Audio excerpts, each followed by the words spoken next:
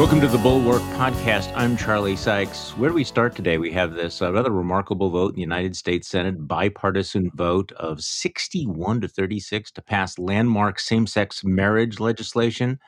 Mitch McConnell is joining the chorus denouncing Trump's Nazi dinner.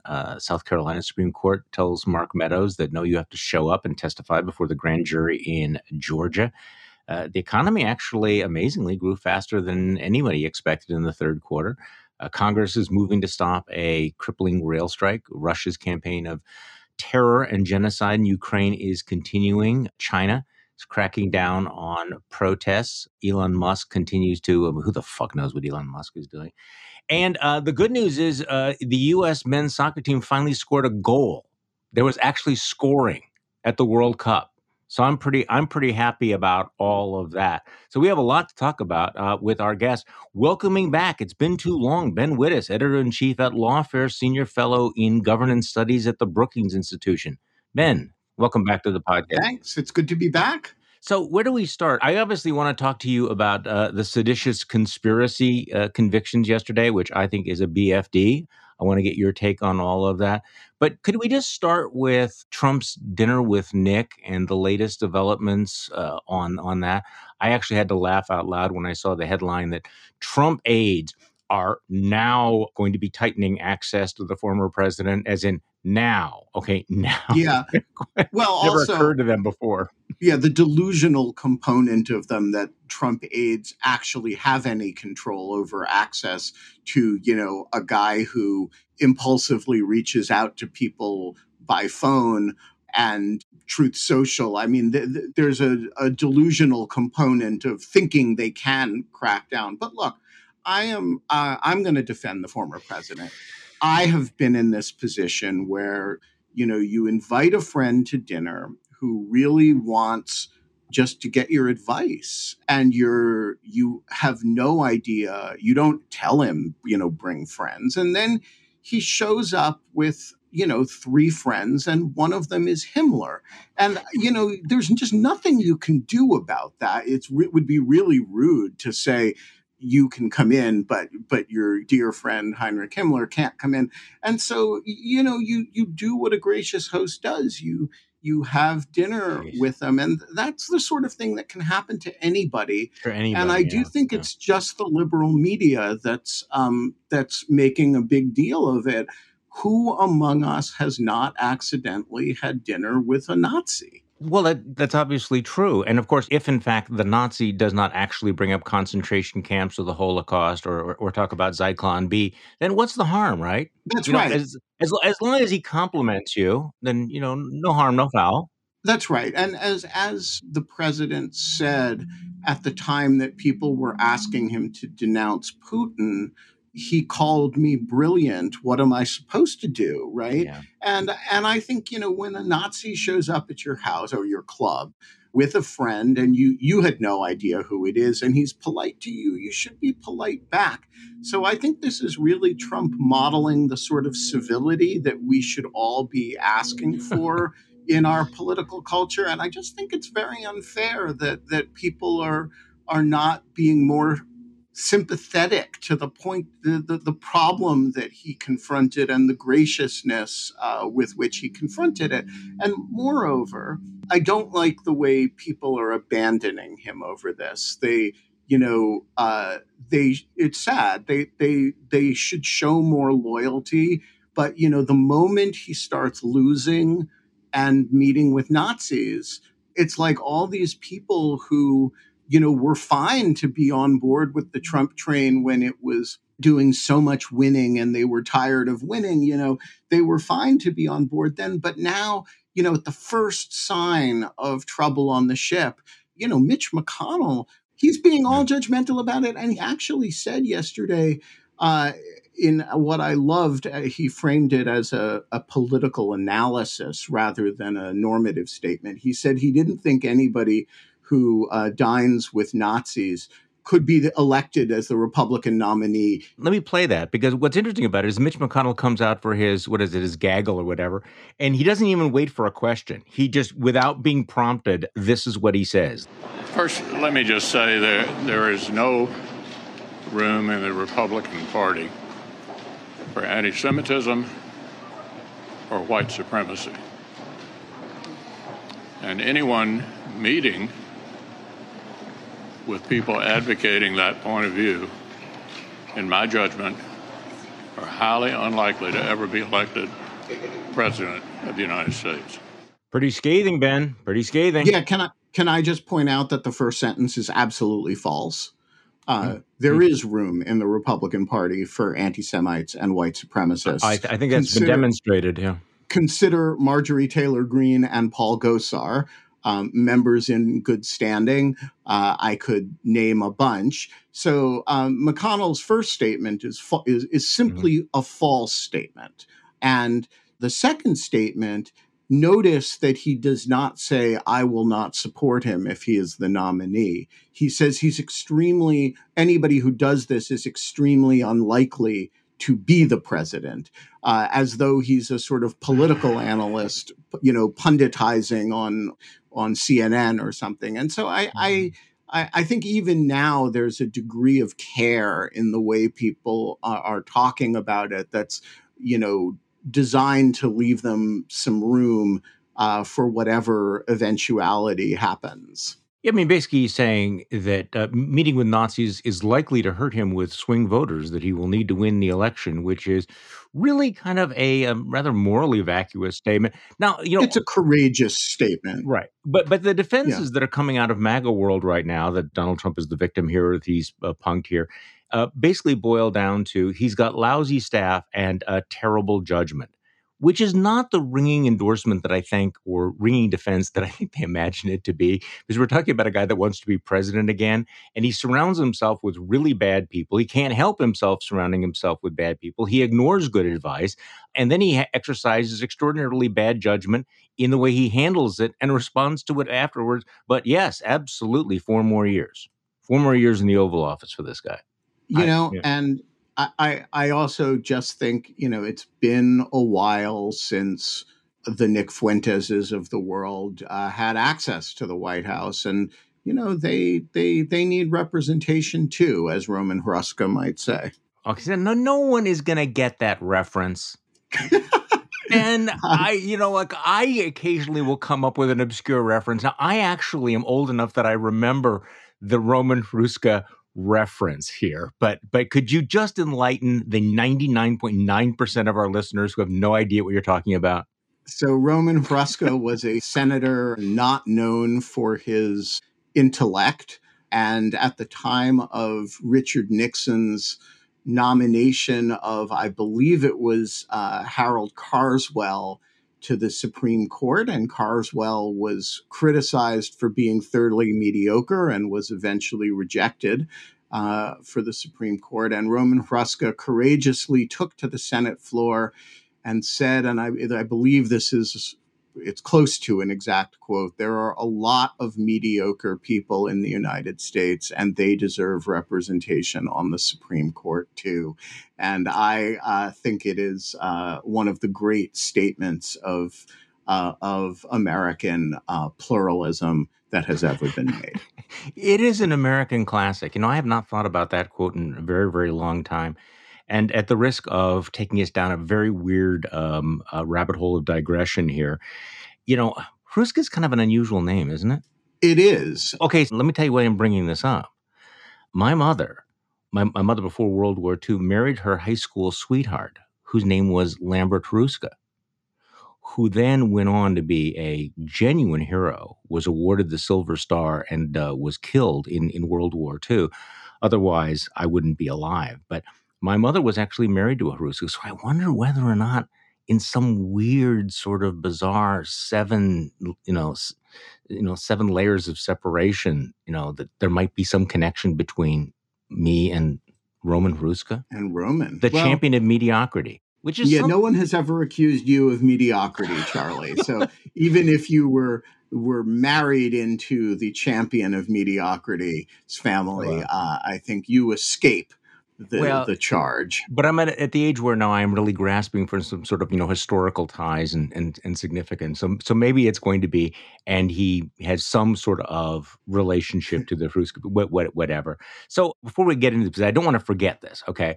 So you have been the architect and the author of what I think is one of the most wonderful political trolling endeavors of the year. Is harassing too strong a word? Harassing the Russian I hope embassy not. Okay, so can you tell me do you have anything planned? Tell me what the last several things, your last several projects were. I want people to bring people up to speed with this. This is really important. I've got some good ones in the works. Oh, good. So first of all, I acquired a laser, which allows me to not merely project images like a projector can do onto Russian diplomatic facilities, but to write on the walls of the Russian embassy, which is a fabulous thing because, you can from very great distances put, pretty precise language on the walls. So I have teamed up with a group of Ukrainian activists in Washington and called U.S. Ukraine activists. And we periodically go out and demonstrate in front of the embassy. Sometimes I go to support their mischief, and sometimes they come to support mine. And then I decided this needed an international road trip. So I went up to Ottawa and projected against the embassy in Canada, the Russian embassy in Canada. And that led to a very amusing set of interactions with the Royal Canadian Mounted Police, who were baffled by it and had no idea whether it was legal. And then I went to France and I did it in Paris, where the French You have National... taken this global. You have Yes. taken this trolling global. I had no idea. And so we did Special Military Operation Paris. The French National Police were really not amused, and we escaped arrest by the skin of our teeth. What had you been doing? What were you up to? We were projecting with the laser against the embassy, only in French, of course. We wouldn't want to offend local sensibilities by projecting in English, but good appropriate slogans like "Stop killing Ukrainian children" and that sort of thing. And the Russian embassy staff in Paris did not appreciate it, and the French National Police did not appreciate it. So the next operation I have planned is a woman who survived Bucha and wrote an incredible diary of her time in Bucha during the occupation, is writing me an essay that I'm going to project line by line onto the embassy, with her narrating it in both English and Ukrainian. And so that's the next operation. And then I have invitations from a number of foreign capitals, and there will be an international tour early in the year of Lord Laser, as we call him. He's committed to special military operations in both Finland and Sweden to celebrate NATO accession, and also to do an operation in Tallinn, Estonia, where the former president, Toomas Ilves, has offered to host the operation. So we have a busy schedule of harassment of Russian diplomats all over. If any listeners are in foreign capitals where they think the Russian embassy really needs a wake-up call, please get in touch. And we're going to keep bothering them. It really does bother them. They take extraordinary measures to try to stop it. And so, there's not that much we can do to help Ukrainians from here in Washington, but keeping the Russians very aware of how unwelcome they are in our city is one of the things we can do. So has the laser now replaced the little cannon, the tiny cannon? Is it the successor? Well, the cannon has jurisdictional limitations. Oh, okay, Baby cannon announces major events. I have not seen baby cannon. Was there a baby cannon yesterday for the Stewart Rhodes verdict? No, it only deals with Trump accountability matters. Okay. So there will certainly be a baby cannon detonation if and when Trump is indicted. But like if you bring ballistics to That would be foreign a problem. embassies, the Secret Service really doesn't like that. But pointing And I try to lasers is lasers. I've worked out a protocol with the okay. Secret Service.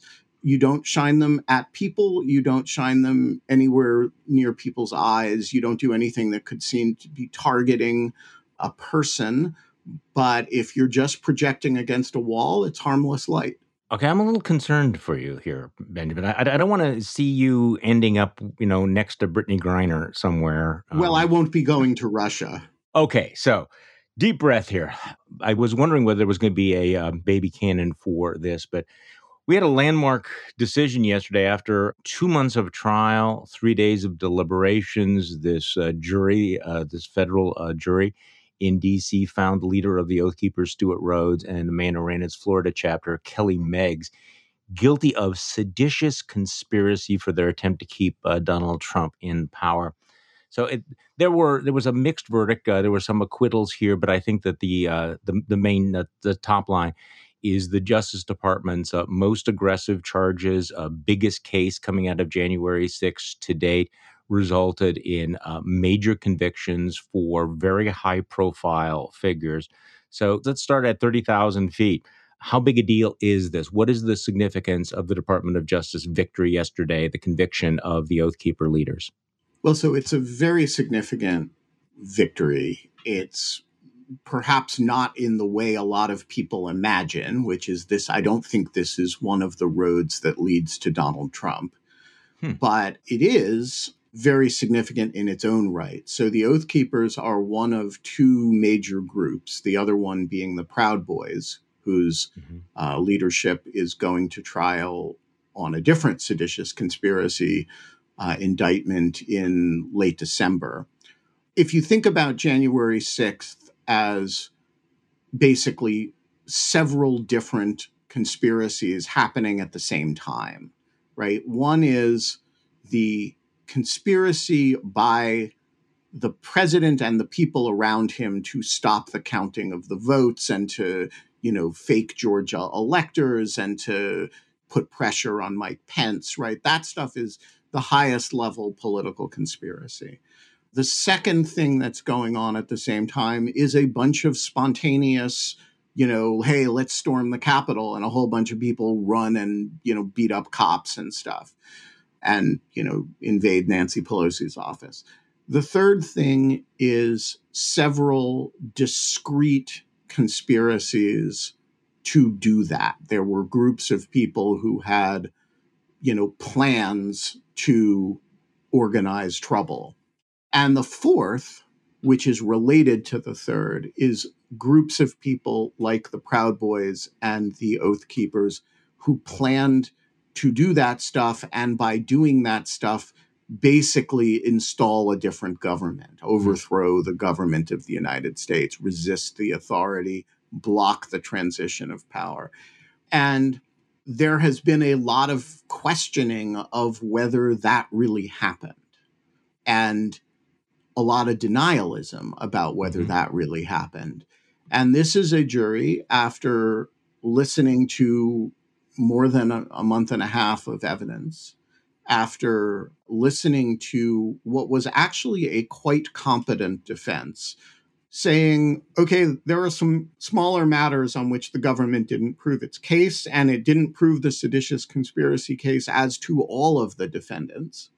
But as to Stuart Rhodes and Kelly Meggs, the Oath Keepers' leadership, yes, this was a conspiracy to resist the authority of the United States using violence, using weapons. It involved more than just braggadocio, more than just what my colleague Roger Parloff calls seditious fetching, involved an actual coordinated objective between multiple people to prevent Joe Biden from becoming president that, by the way, continued after January 6th. So I think, establishing that one of the two major seditious conspiracies that the government alleged actually happened to a jury, that it happened beyond a reasonable doubt, that it was not merely a conspiracy to break windows or, storm the Capitol, but it was a conspiracy to resist the lawful authority of the United States. That's extremely important. And it establishes as a matter of fact in the American judicial system that at least some group of people was doing what we all saw as the worst on January 6th, that the worst story we told ourselves was true. So let's talk about the decision by the Department of Justice to charge seditious conspiracy in particular. The fact that with a conspiracy, you don't have to show that Stuart Rhodes even entered the Capitol because it's a conspiracy, but also how aggressive it was to use a statute that is very, very rarely applied. Let me just read I think the relevant language here. This is the statutes.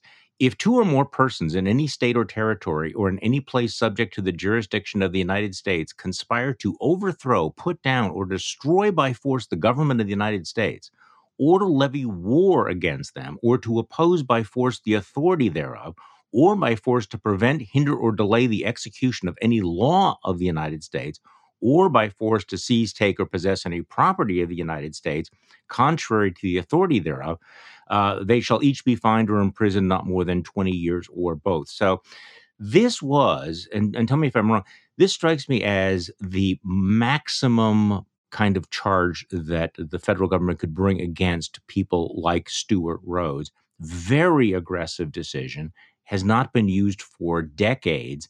Very problematic getting convictions on all this. So talk to me about the decision to go for seditious conspiracy as opposed to any of the other possibilities. I mean, I guess what Right. I'm getting is, for all the criticism of Merrick Garland, I mean, he pushed it to 10 on this one, didn't he? Yes, and rightly so. I mean, the evidence in this case is pretty dramatic. And so, for a really good summary of that evidence, I refer people to Roger Parloff's summary of the evidence in Lawfare that came out while the jury was out deliberating. And Roger very precisely predicted this split verdict, both because he thought the evidence was stronger on some counts than on others, and because he thought that some defendants had a better defense against seditious conspiracy than did Rhodes and Meggs.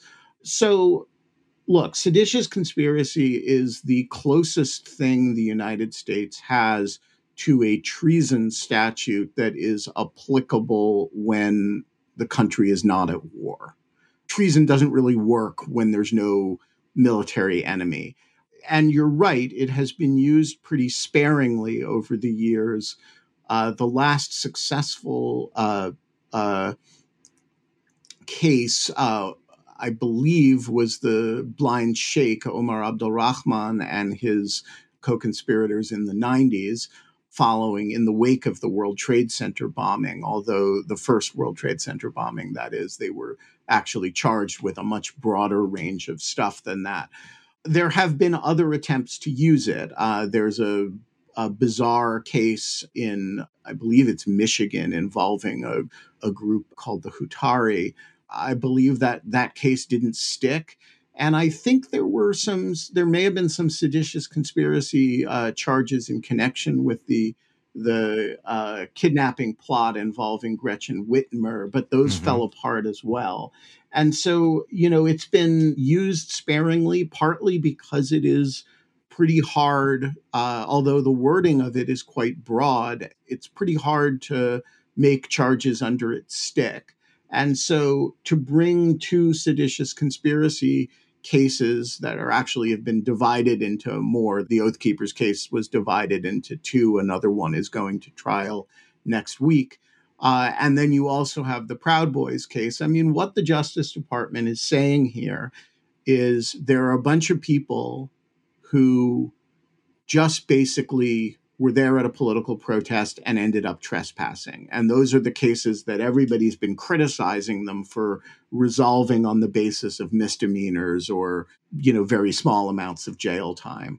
Then there are people who did that, but also fought with and attacked cops, or who, sought to obstruct the Congress from doing its business. And those people are getting, some real time.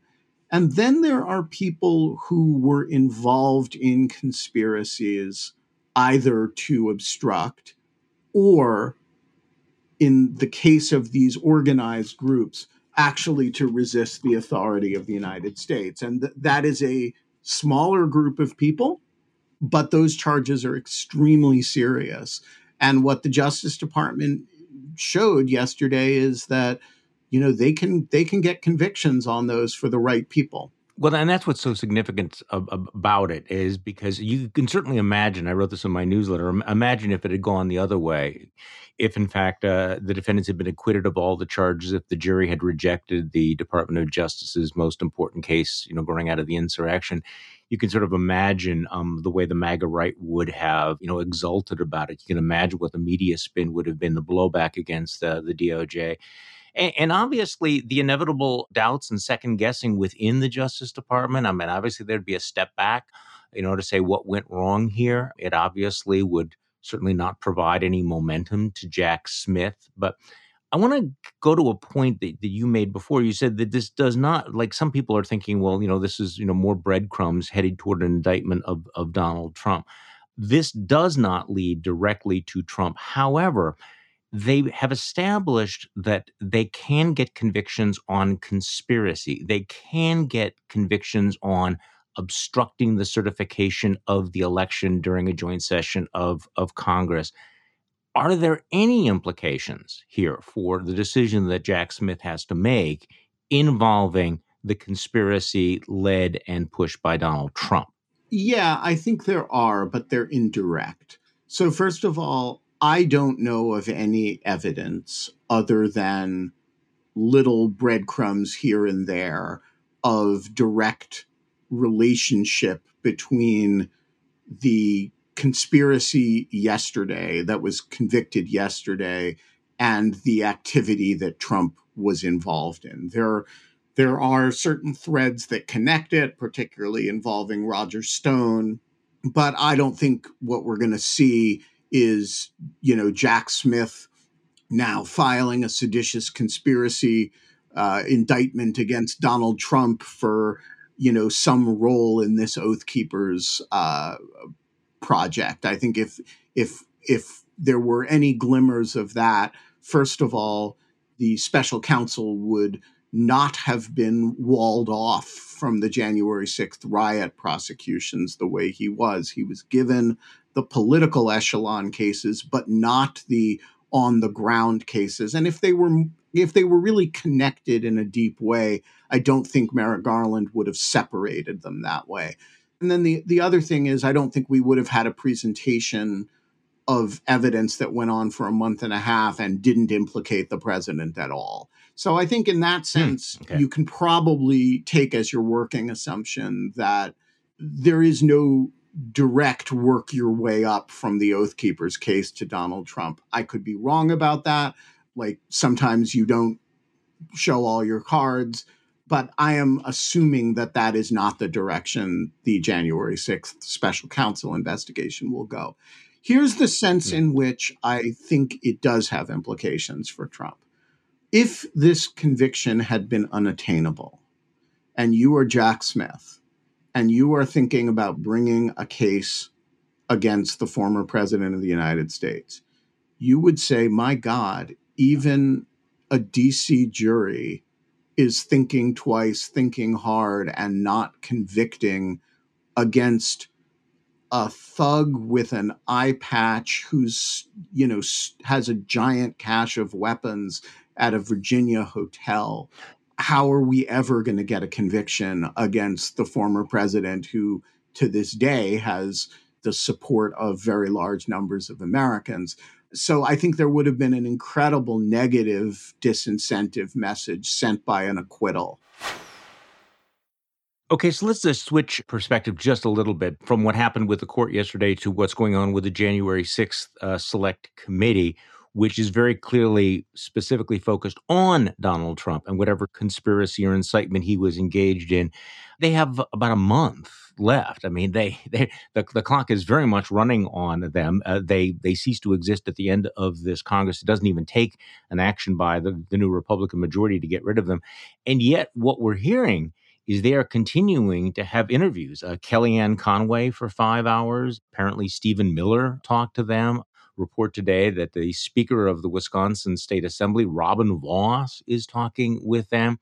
So and of course, we're getting reports that there's a little bit of controversy within the committee or with the committee staff about what the focus of that final report should be, with Liz Cheney apparently reportedly saying, I want the focus to be really laser locked onto Donald Trump as opposed to anything else. So give me your sense of where we're at on this. And I just, putting it in the perspective that this verdict, I think, kind of resets the political environment for this report to come out. Had there been acquittals, it would have been, it would have undermined the case of the January 6th committee. This is a very, very big deal. This was not a normal tourist trip. This was a fundamental seditious attack on, the foundations of our republic. So where are we at with the January 6th committee? What are you looking for? What are you expecting? First of all, I applaud the committee for working right up until the end. I think, that is something you very seldom see Congress do. They did not put out their report before the election, which was kind of what everybody expected them to do several months ago. They just kept working. As to the dispute between Vice Chair Cheney and the committee staff, it does not appear, incidentally, to be a dispute between Cheney and her colleagues. It's a legitimate dispute. And there is a good case for the staff position, which is that, hey, there's all these other aspects of it, FBI intelligence failures and Capitol Police failures. We're supposed to be a comprehensive body. We did all this work. Don't throw it on the floor. Don't leave it on the floor. Liz Cheney's position, on the other hand, I think also has a lot of merit, which is we've faced intelligence failures before. We'll face them again. And there's a lot of opportunity to address those issues. There is a fundamental difference between this and all other such failures, which is that this was perpetrated by the President of the United States, and we need to focus single-mindedly on Trump's accountability. I actually, on the merits, can argue this either way. I think there's a good case for both positions. There's a reason why Liz Cheney is the vice chair and the staff is the staff.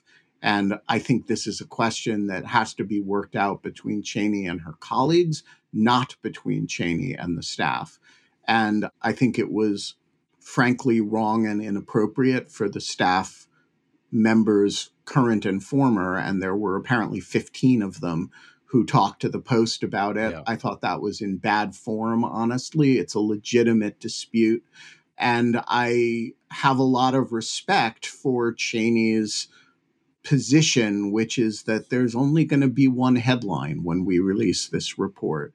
It only really gets to be about one thing. So what's the right answer? The right answer is, I think, first of all, they got to release all the evidence, all the deposition transcripts. And if you do that, then you kind of crowdsource the stuff you don't treat. If there are issues involving law enforcement failures and intelligence failures, let the New York Times have a crack at that. Let the scholars have a crack at that. You don't have to do everything in your report. So I think there's the probably the best position for the committee to take is they are going to focus on Trump. They are going to flag other issues, but the report will really focus on Trump. But they're also going to release this incredible library of evidence that they've collected over time and let other people mine through it for their own work. I think the instinct to keep interviewing people right up to the buzzer is very laudable, and I really look forward to the work that they're going to do and the written report that they're going to put out. So Liz Cheney is arguing that there's only going to be one headline from the report. What do you think that headline is going to be? Well, I think if the members clearly all believe that the story is January 6th was the culmination of a 3-month plot by Donald Trump to not honor the results of the election that he knew he had lost, and that he tried other means, legal and illegal, of contesting the election. And when they failed, he resorted to violence. And that is the story they told in their hearings over the summer. Is a story they told, I think, largely very effectively and convincingly. But we know that story. I guess we know that story. So I guess the question is, how do they, in this report, come up with something that will be the headline? What will it be? What are they going to see? Now, I mean, there's a lot of speculation about, will they make a criminal referral to the Justice Department? And I don't even know. Which is a question that profoundly doesn't matter. You're right. It doesn't, because my sense is, and I want to get your take on this, is that the entire report will, in effect, be a criminal referral to the Department of Justice. The entire report. They don't need to say it explicitly. Yes, and moreover, the Justice Department doesn't need a criminal referral. Right. The purpose of a criminal referral is to get the Justice Department to investigate something. And they're on it. And they're already investigating it. There's a special counsel appointed the other day to make prosecutorial judgments about it. The question of whether there may be some pieces of evidence that the committee has that are important to the Justice Department, but the direction, please investigate this, is of no consequence whatsoever. I think the much more important role, and by the way, the Justice Department has investigative tools that the committee lacks, specifically the ability to compel witnesses who might assert privilege before the committee. Those privileges do not obtain in front of a grand jury by and large. Right. So the Justice Department is in a position to investigate however, as effectively as it chooses to. The sense in which the committee has a unique contribution to play is in releasing material to the public. And that is something that the Justice Department cannot do because of the rules of grand jury secrecy. And so, if we're gonna think about how much information is in the Cassidy Hutchins interview that we have not seen.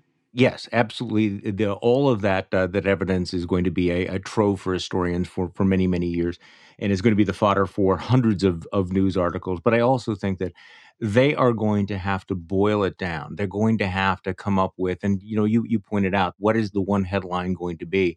And I think I'm going to go out on a limb here and make a prediction that there will be a line in the report that says that it's our conclusion, however they want to put it, that President Donald J. Trump engaged in a months-long seditious conspiracy to overturn this election. I think they will use the word seditious conspiracy, not necessarily as a criminal referral, but as a way of summing up everything that we've been talking about here: his plot to overturn the election, his attempt to obstruct the role of Congress.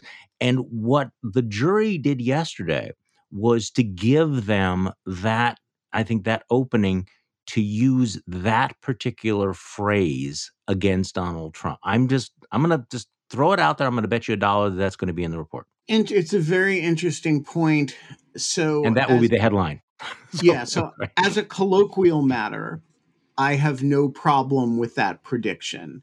The question of, I don't think, based on the evidence that I've seen, that you could convict Donald Trump of seditious conspiracy. The reason being that it's hard for me to see the evidentiary connective tissue that would allow you to prove to a jury beyond a reasonable doubt that he conspired to use force. Right. Except that there's two courts, right? And I agree with you about that, but there's also the court of public opinion. That's right. That's why I say, as a colloquial matter, I don't have a problem with it. Just they shouldn't do it with reference to the statute, right? Unless they have the evidence to support the charge under the statute. Okay, I agree with you there. Yes.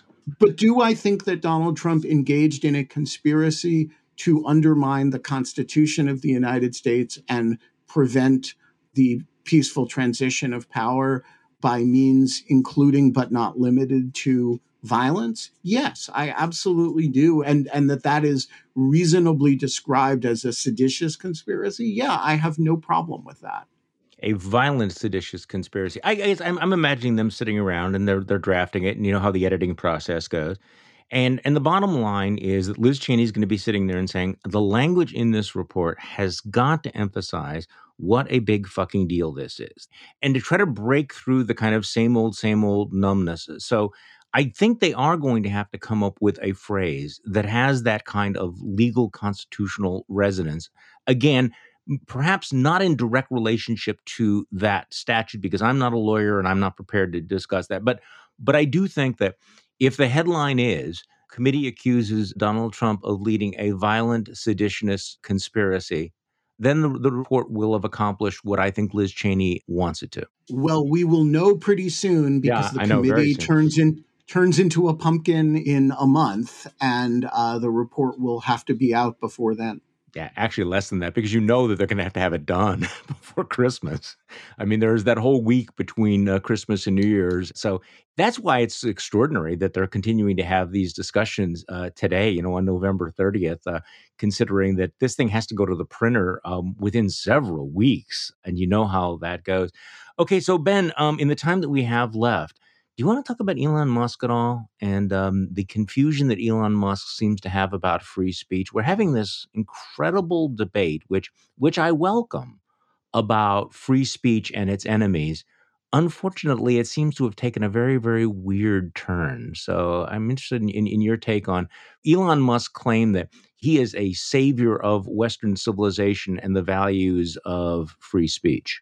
Yeah, I don't know how to respond to this. First of all, I love Twitter, and I am one of the people who, when people will write for years on Twitter, this hellscape of a website, I would be like, I love Twitter. I've met so many wonderful people on Twitter. Yes, I've been harassed on Twitter. It's not the biggest problem in my life. Twitter has forced me to confront lots of ideas that I don't normally confront in my day to day life. I am just a kind of unapologetic Twitter enthusiast. So I find Elon Musk's vandalism of Twitter, and I think it is a kind of form of ownership, corporate vandalism, really sad. I mean, it's actually forced me to think about how do I move that community that I've found on Twitter? How do I follow it to where it's going to go, or how do I help bring it somewhere else? So I say this with no triumph, but like, his conception of free speech is so juvenile. I mean, it really is reminiscent of the 13-year-old whose idea of freedom of speech is sort of the freedom to make fart jokes and snap the Yeah. girl's bra and who sits in front of him in class, right? And, that's like actually not a useful conception of free speech for adults who have to be That feels like the intellectual level of much of this discussion, though. yeah, and so I guess I don't really want to be part of a Twitter where hundreds of thousands of Marjorie Taylor Greens and Donald Trumps are back in. I think, the previous leadership of Twitter did a very good job of trying to isolate and remove people who were not playing by basic rules of truth and civility and non-harassment. The word that keeps coming to mind is vandalism, that there's Yeah, I just know. just Agree. working to undo that as he has, and doing it of all things in the name of free speech, strikes me as it's very hard to reconcile to me with the apparent brilliance of his prior career. Yeah, I think the emphasis is on the word apparent there. So, since you have expressed the unfashionable thought that we actually like Twitter, and I of course, have engaged in the Twitter as hellscape rhetoric in the past myself. However, I guess my appreciation for the community that it formed, that we were all able to be part of, has increased now that it's possibly at risk, and also I'm sure you've done the same thing. Checking out some of the alternatives, which I intend to encourage. I tend to support. I'm over at Post News. I'll go over to Mastodon at some point, but you get a sense of how convenient, how easy Twitter was, and also how it's become such a fabric of our culture and of this debate and the dialogue and the relationships that have been formed. It's going to be a terrible loss if this adolescent narcissist does in fact vandalize it. And it's going to be very, very difficult to replace. So I have to say that I have a sense of appreciation, as we always do. Belatedly, when we're about to lose something, we suddenly realize how valuable we thought it was. Yeah, so I will just say three things related to that point. For everybody who is part of the it's fashionable to hate Twitter community, the pro democracy movement in the United States, the cross ideological movement that both you and I have been a part Mhm. of, would have been impossible without Twitter. Agree. If you think about how, like, Twitter, there are a few listservs, but the fundamental organizing place, public square of that group, the place where the Bill Crystals and the Sarah Longwells engaged the Will Salatans Hmm. first, Right. is all Twitter. I just made that fact up, but somebody should, ask Sarah or Will No. whether I'm right. But I really think the Twitter was the meeting square for that place. Similarly, I don't believe the Ukraine war happens the same way as it did without Twitter. Twitter was the means by which Ukrainians shouted out to the rest of the world and engaged the rest of the world. And think about how the last 9 months would have been different had thousands of individual Ukrainians not been able to make little furry dog images and Yeah. talk to us. And then finally, even as late as this weekend, you want to know what's going on in Iran? You want to know what's Hmm. going on in China in these protests? The best news source in the world is Twitter to this day. And so I have a very deep sense of loss at what is happening to Twitter. And that compounds my distaste for Elon Musk and his behavior. He's actually vandalizing something that is very precious, although has big problems. And, managing that amount of content uh, uh, is a very, very difficult problem. Um, and Twitter has done better at it in some iterations at some times on some issues than it has with others. My sense of loss at the destruction is real and big.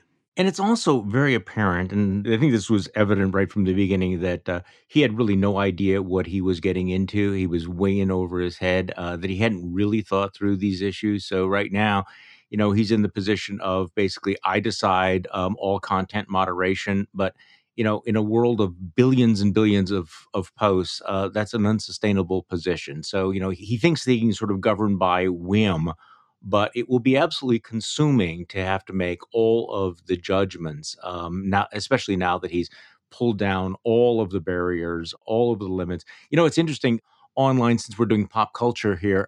I think the comparison that works the most, since we're going with dated references, is remember in Ghostbusters, the EPA guy that shows up at the Ghostbusters headquarters and decides he's going to turn off the containment unit, and they say, "Don't do that, don't let them out." And he's like, "No, I'm gonna do it anyway." And they release all of the demons into the universe. It feels like that's kind of what Elon Musk is doing, that he has no idea what he is releasing, what he is doing. what it's going to mean for the culture. And frankly, he doesn't give a damn about it. But it's a sad story. It's a tragic story. I cannot take any pleasure in it. And I just, to emphasize your point, over the last 5, 6, 7 years, this has been the public square. This has been where these issues have been debated, where ideas have been exchanged, where relationships have been formed.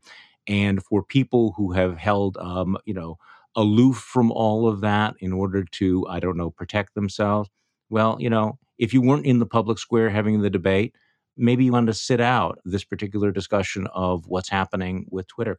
Benjamin Wittes, it has been way too long to have you back, and I cannot wait for the next laser troll of the Russian embassy somewhere in the world. It's great to hear your voice, which I do regularly anyway, but it's great to dialogue with your voice again, and let's do it again soon. The Bulwark Podcast is produced by Katie Cooper with audio production by Jonathan Siri. I'm Charlie Sykes. Thank you for listening to today's Bulwark Podcast, and we'll be back tomorrow to do this all over again.